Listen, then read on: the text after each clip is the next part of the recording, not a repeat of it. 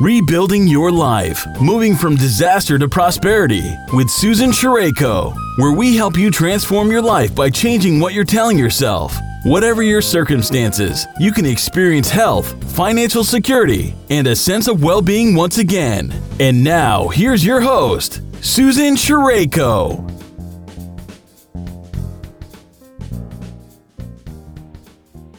Hi, I'm Susan Sherayko, and I'd like to thank you for listening in today. I'd like to think of this as a turning point for you so that you can stop thinking of your situation as a disaster. It may be an event of great loss. However, you're standing on the brink of rebuilding and even creating something even better than you had before. How would you like that? I'd like to start by asking you a question. Has anyone ever given you a roadmap to help you rebuild? I couldn't find one when I was going through this myself, and it's a large part of why I probably am doing this series now. I mean, I didn't know where to go. I didn't know what to look for. There wasn't a Surviving a Disaster for Dummies book out that would help me know what to do to cope with this aftermath of a landslide. I found that it's really helpful to have a map, a real visual map that shows you where you are and where you want to go. The specific choices of what you decide to do with your map and how you'll play it all out are really up to you. But with a map, you have some perspective on the situation. So I strongly suggest that you find a map. And if one doesn't exist, that you do the research to create one for yourself. Now, I've used a number of maps as I've gone through my own journey. The first maps were really single steps, and then they became more like milestone maps where I would have stepping stones that formed a path that led from one spot, one goal, and then to the next, and each goal built upon the one before until it became all part of a vision and a purpose. And even though I have rebuilt my life and moved on to what others call a dream opportunity, I still find myself creating maps for the next stages of my own journey. Today, I'd like to share one map or diagram with you. It's called Maslow's Hierarchy of Needs. And it's a little tricky because, I'm talking on a video, not on video, but with a verbal medium only. So I'm going to ask you to picture this triangle or pyramid, if you will. And then it's going to show you how we grow throughout our lives, starting with the things that we do instinctually to survive, and then moving towards self-actualization. If you're able to write this down, great, because it'll make it simpler. I want you to draw a very big triangle and draw lines across it as we talk. All in all, there will be 7 levels. We're going to start at the bottom, the broad base of the triangle, and what goes in there is level 1, instinctual. At that level, we're really talking about safety and taking care of ourselves. And at level 2, it's habitual. It's our psychology. It's how we learn to stand and to walk and how we get through a day. Level 3 is intentional. It's the I will factor to go and do and take action in our lives. When we get up to level 4, we're talking about creative awareness and our connection to quantum consciousness. And to get to level 5, which is self-reflection, we have to have a fairly calm relationship or understanding of creating awareness so that we can become aware of ourselves in relation to others. Level 6 is the transformational result of mindful observing. And finally, level 7 is enlightenment. By the way, this is not about checking off achieving 7 levels, because it's a pretty big picture of the path of human life. But it does give you a quick overview of levels you're going to be going through in the process of rebuilding your life. The reason I've chosen this model is because when something extremely negative or devastating happens to you, such an experience that we would call shock or loss, no matter what you have accomplished in your life up until that date, it feels as if this entire pyramid collapses down around you. You've heard that old saying, my world came tumbling down? Well, this is it. That's what it's like. And we're brought down to the first level, our instinctual need for safety and our life-preserving activities that start the moment we're born. We have to go back to the basics. Whatever plans we had, they've been torn up. They've been tossed out. They're destroyed. We may rigidly try to hang on to them. But the more we resist what has just happened to us, the more miserable we become. Now, I have a visualization that I listened to several years ago that really resonated with me, and that's and that's sort of along this lines. In it, I was struggling in the water and hanging onto the brush at the side for dear life. It was a stream of some sort, and the water was very, very rough. Well, the water tore at me, the branches beat me, and I kept hanging on to them. I mean, I would die if I didn't hang on to them, wouldn't I? And then a boat appeared next to me. And I came to understand that if I was willing to let go, I could get into the boat where it would be calmer. I wouldn't be at such risk. And I finally realized that it was the only way to escape the pain of being in those rough waters. I didn't do it instantaneously, but eventually I let go and climbed into the boat. The water was still rocky, but better than it had been. So I sat down and began to row upstream against the flow of the water. It was very hard work. Let go, whispered in my mind. The boat was tugging against the ropes that held it to shore, and cast off, I heard. Relax. Everything you need is downstream. You do not have to work so hard. The current of your desires will carry you along. Remove all resistances.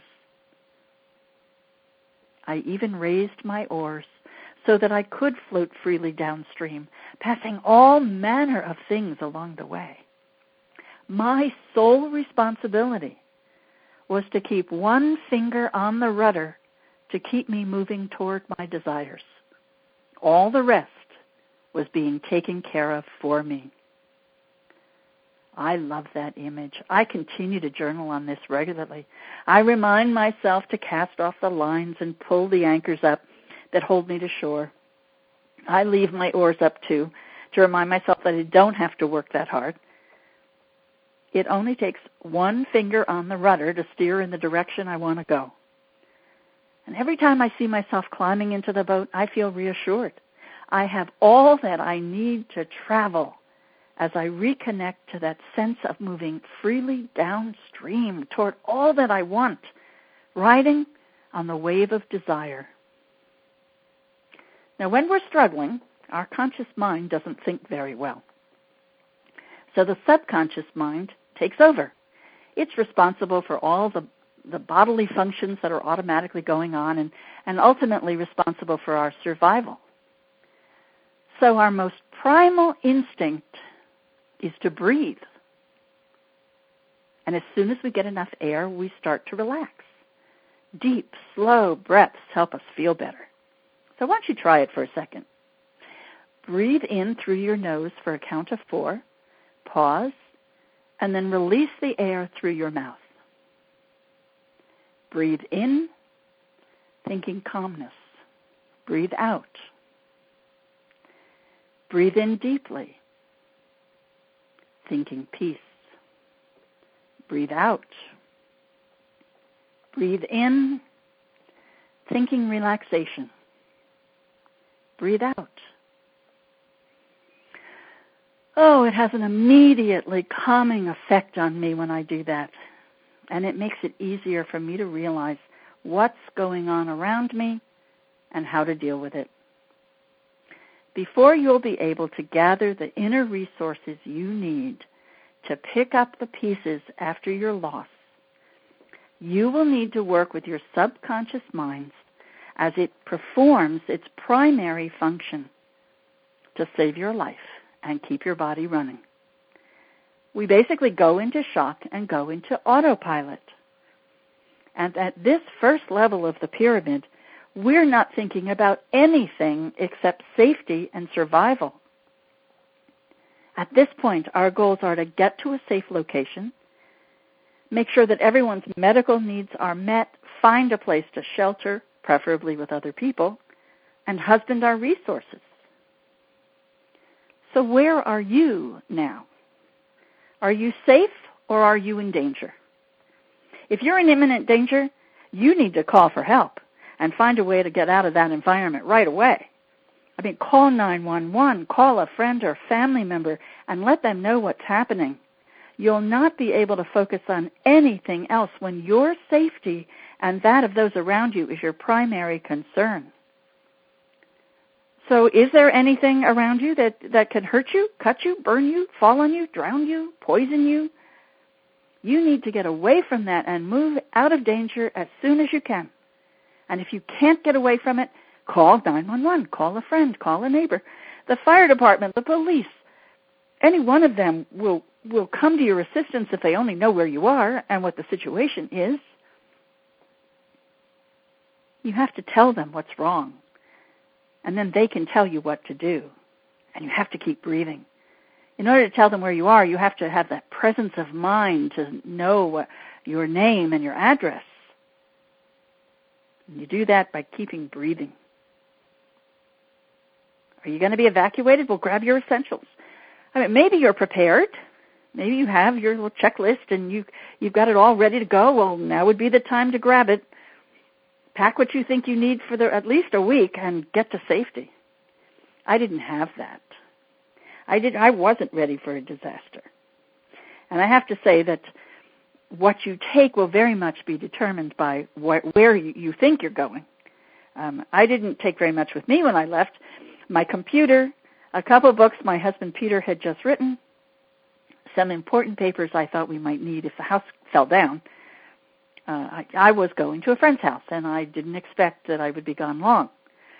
But when we came back and reassessed the situation, then I took things to my friends that I would need over a much longer period of time. I mean, I threw as much clothing as I could into a garbage bag. I filled other bags with items that, you have personal hygiene stuff, your shampoo and your deodorant and your makeup and any medical stuff you needed. For me, it was, a bottle of aspirin. But hopefully you know where you're going to stay. And if you don't, then you may need to take supplies that will enable you to camp for a while, or you'll take food and water, prescription medicines. You'll take things for your pets. You'll take things for the elderly and disabled or your children. You'll bring them toys. You'll rescue family photos, and you'll bring information that tells you how to get hold of friends and family when you're not at home. Whatever you take with you is going to reassure your subconscious mind that you're going to be okay and that you're not alone. Wherever you find shelter, Red Cross or friends and family, it's all about the basics of getting care for yourself and your loved ones so that you can relax over coffee and drink a glass of water, eat some food, wrap yourself in a blanket, get as physically comfortable as you can because you're in an alien space and you want to feel comfortable enough to be able to fall asleep. And you want to be able to connect with other people in order to share this experience and how you feel about it. Once we've settled down, of course, we begin to take in what's really happened to us. And the shock wears off. And once the shock wears off, we begin to realize the magnitude of what we've just gone through, and we may start to be afraid. We may feel helpless, hopeless, and just generally anxious. It's a very frightening period of time. But that's why the people around us who are outside of our emergency are much better equipped to help us deal with the critical aspects of our situation. At the beginning, they want to help us with our most basic needs. They want to help us feel safe and secure and connect us with the social support systems that we have in place. We can only begin to think things through when we have de-stressed and started to reconnect to our life. And part of that is talking about what has happened. As we tell our story, we become aware of our losses, and we start to grieve, and people help us. They help us think it through, and gradually we begin to face the major problems that are in front of us. Now, I can't tell you how long it's going to take before you get out of interim housing. If you're in a government facility, they're pretty good about trying to get us into more comfortable housing quickly. But when you're staying with friends or family, it could be a little bit longer. We stayed with friends from our church. It must have been 6 weeks before we finally found a place that we were ready and able to rent and where we could bring all of our animals back together again. But even if you don't have to leave your house or your home, it's good to be around other people. So reach out so you can talk about what happened. What are the most important things you're trying to solve? What's the worst thing about all of this? What most upsets you? You can bounce ideas off other people. You can ask questions. You can even find something funny out of the entire experience. Peter and I have a certain amount of black humor in our landslide. We'd owned this house for a long time, and we wanted to move to a bigger ranch. But we weren't ready yet. We didn't have the wherewithal to do it, and so we said, we need to, how are we ever going to do this? And we looked at all our stuff, and we thought, how will we ever stage a house? We have so much stored here that we won't, we're going to have to empty the house before we could sell it. And then since we weren't planning on emptying the house, we just went on about our lives. But after the landslide, we look back and we say that was the universe's way of emptying our house. We had laughed about it. We had talked about it. We had played with the idea. We had created an environment in which the universe was ready to ask and answer our prayer. It was a little bit odd. But if the people you're with don't have the answers for you, they may point you in the right direction to resources they know about, organizations, maybe even support groups. The most important piece of information that we received came to us through the woman we were staying with. I would come home every day and talk about the problems we were experiencing, and it turned out that her boss had an uncle who was an expert in geology and in landslides specifically. And he was able to connect us to a number of attorneys who would have the right expertise to help us explore alternatives and develop some sort of an action plan or find other sources of help. So our next stepping stones involve moving from an emergency base of operations to something a little more long-term, even if it's still temporary. In our case, it was fairly easy to find friends who would let us stay with them for a few weeks. But our animals were another story. We had to find a different shelter for each one of them. And for several weeks, we had to rescue whatever we could, find storage, clean up, and deal with government regulations. And ultimately, we needed that attorney to help us establish some semblance of order and get on with our lives. That led to more stepping stones that I would not have known in the immediate aftermath. And it was very much like being in a foggy area. And you step forward in the fog parts, and it shows you the next steps that are available to you. And that was happening to us every day. That advice from that attorney was the best we got. He told us it would take a couple years to resolve the financial issues. He would take care of the legal aspects of that, and we were to go on with our lives. And that revealed the next steps, that we had to find a long-term place to stay. It would be a place that would allow us to bring our dispersed family of animals and us back together. So once that was found, we could begin to move forward onto the next level of Maslow's pyramid. Remember our map? Establishing a healthy, habitual routine. Now later, our goals would be to get better, to restore our lifestyle, be made whole, rebuild our lives, and create something even better. But for this period of time, it was all about creating a new routine. So let me just give you a few tips about going through this particular period. This is information that I received primarily from one of the women at church who is a psychologist. And I came to her at one point and I said, when does the depression hit? And she looked at me and she said, I'm going to give you several steps, several things to do, that if you do them on a regular basis, they can help you or prevent you from having to take medicine, in order to get through the crisis. So this is basically what she recommended to me. This is a very sensitive time period.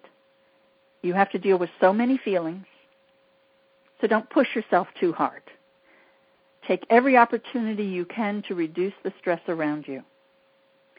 Don't watch disaster movies or news on the media.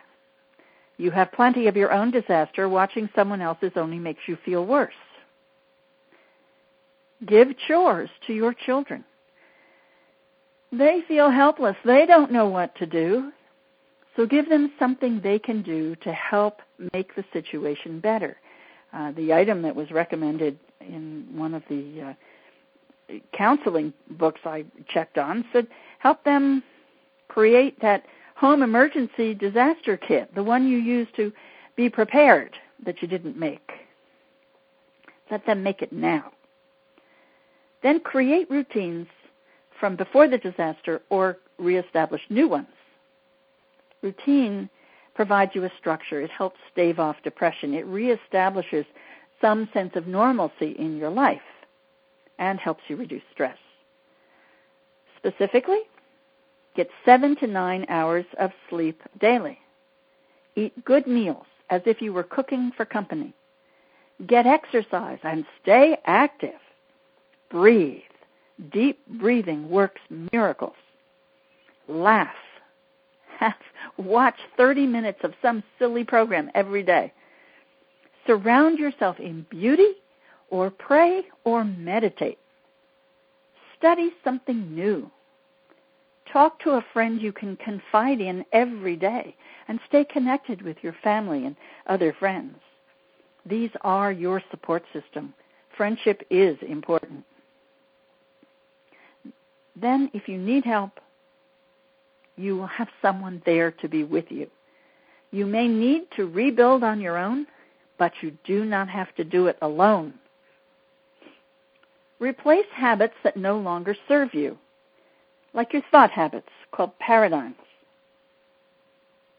Sometimes they are negative thought habits. Sometimes they're just sloppy, stinking thinking, to borrow a phrase from 12-step work. But that's replacing habits.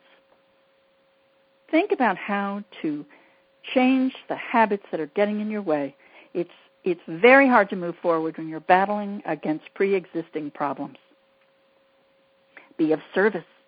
You feel much better when you help other people. And start to say thank you for everything. Thank the people who are helping you. Tell them how much you appreciate them. Make a list every morning of what you have to be grateful for. I mean, it's okay to start with the most basic if you're not feeling very grateful. Say thank you for life. Thank you for breath. Thank you that the sun came up. Thank you that stars make beautiful, beautiful displays above your head. It is probably one of the most powerful messages. If you never said another prayer in your life except thank you, you would be making a step in the right direction. So give yourself permission to heal. The trauma that we experience can reach into every aspect of our life, physical, emotional, mental, and spiritual.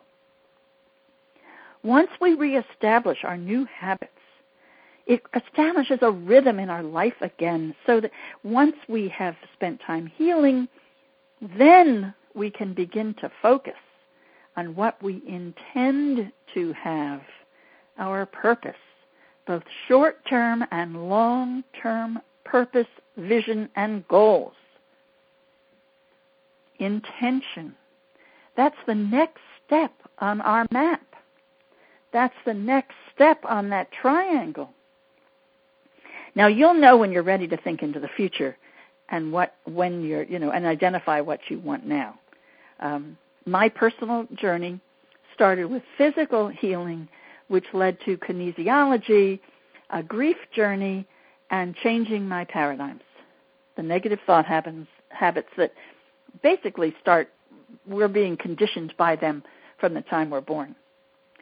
And as we move in that direction that I've just described, we gain something even more appealing: peace of mind, joy, and a sense of well-being. That's where we're headed when we start out on this journey of rebuilding our life. We need tools that empower us, and we need to retrain our brains to support us and come to see this situation as an opportunity to improve our circumstances. The skills you're going to learn here as you rebuild will serve you well for the rest of your life. As soon as you're able, I recommend that you start to deal with both the outer circumstances you find yourself in and the inner work that provides you the strength to carry forward. If you've listened to the other episodes, you may recognize that a common pattern runs through the experiences of others, that our ability to rebuild our lives and uncover new possibilities lies in what we're telling ourselves and also what we're telling other people. That's where the inner work helps us. We want to make sure we stop dwelling on the negatives, the excuses, the pain, and we start telling the story that helps us move forward in a positive direction. In reality, we're going to keep working on our habits even as we move to the next step, when we intentionally design what we want in our lives. That doesn't stop. In fact, I remember reading something from Louise Hayes and Cheryl Richardson when they wrote their book together, and they talk about the fact that we never stop this process of learning to think in a more positive way.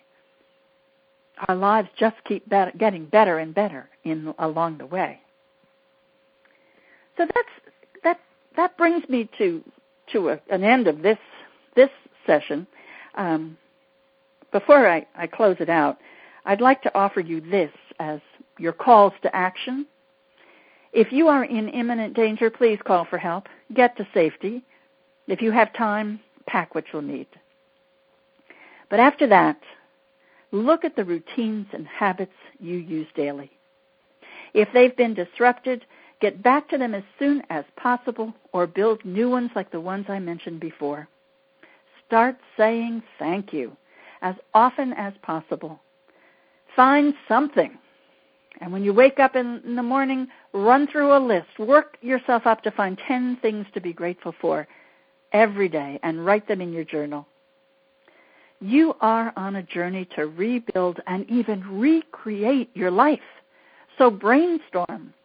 Write down any and all ideas that pop into your mind about what you'd like to do, be, or have. Daydream. If one of those ideas resonates with you, play with it. Allow your mind to play a movie of how you'll feel when you really have that in your environment. And if you feel that one of those ideas will move you forward toward what you want and what you need right now, well then do it. Take an action toward that.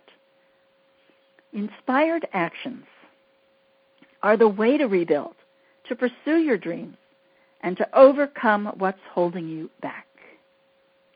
You can accomplish anything when you continuously take and decide to take action that moves you toward the creation of what you desire. You can choose rainbows over ruins, and you can move from loss to prosperity.